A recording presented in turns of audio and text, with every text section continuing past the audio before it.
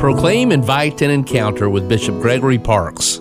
I recently asked that question of a married couple. They're married 44 years. And I said, what advice would you give to couples who want to have a happy, fulfilling, peaceful marriage? I thought their answer was interesting. They, of course, talked about communication and patience and so forth. But they also said, Bishop, part of it is just making sure you're marrying the right person, that you have a good period of what we used to call, courtship.